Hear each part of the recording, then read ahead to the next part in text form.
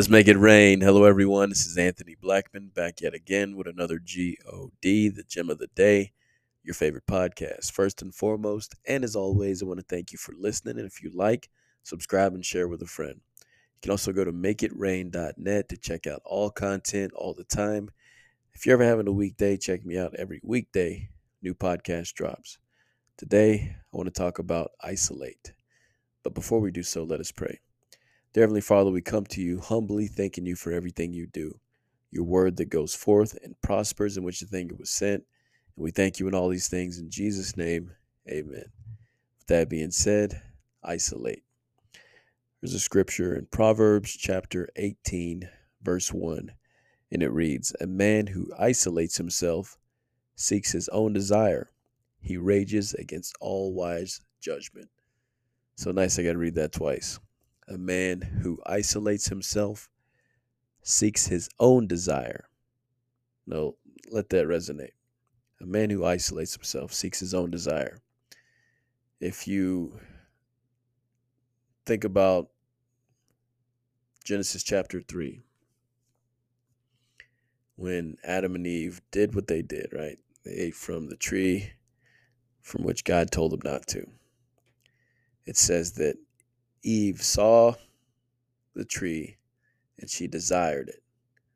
Although they were told not to eat from that particular tree, she saw it and she desired it. It was her own desire. Interesting. So it also says how they used to walk with God in the garden, right? The cool of the day, God would actually come and walk with them.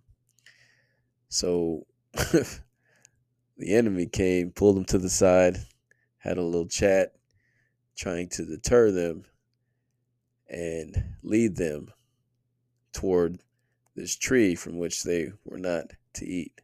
So he was literally trying to separate them from God. It goes on to say, they rage against their all-wise judgment. So when you're isolated, all-wise judgment sounds ridiculous to you because you just want to do your own thing. You don't want to hear anything rational. The more that you're separated from God, from people, because we come together as the body of Christ, Christ being the head of the church, right? He wants us separated because he knows that iron sharpens iron. He knows how strong fellowship is. He knows how we all need each other, how we are literally God's heart working together. So he wants to keep us isolated. He wants to keep us separated, which is funny because God says that we are set apart.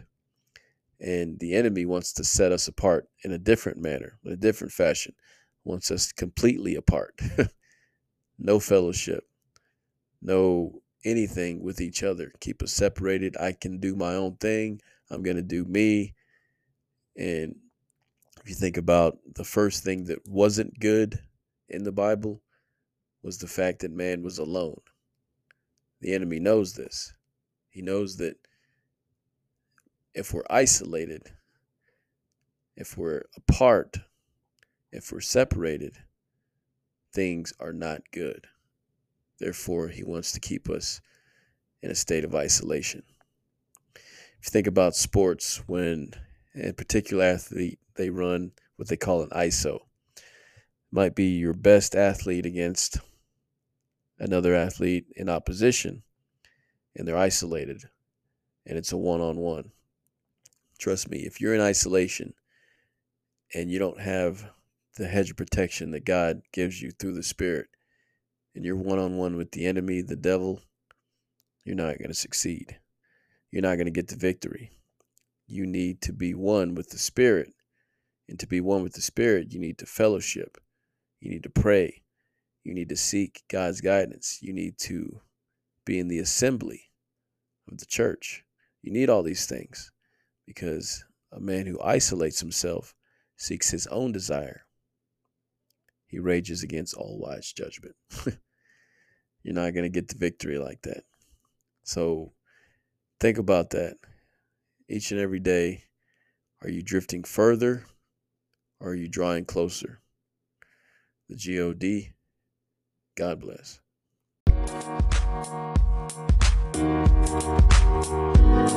Thank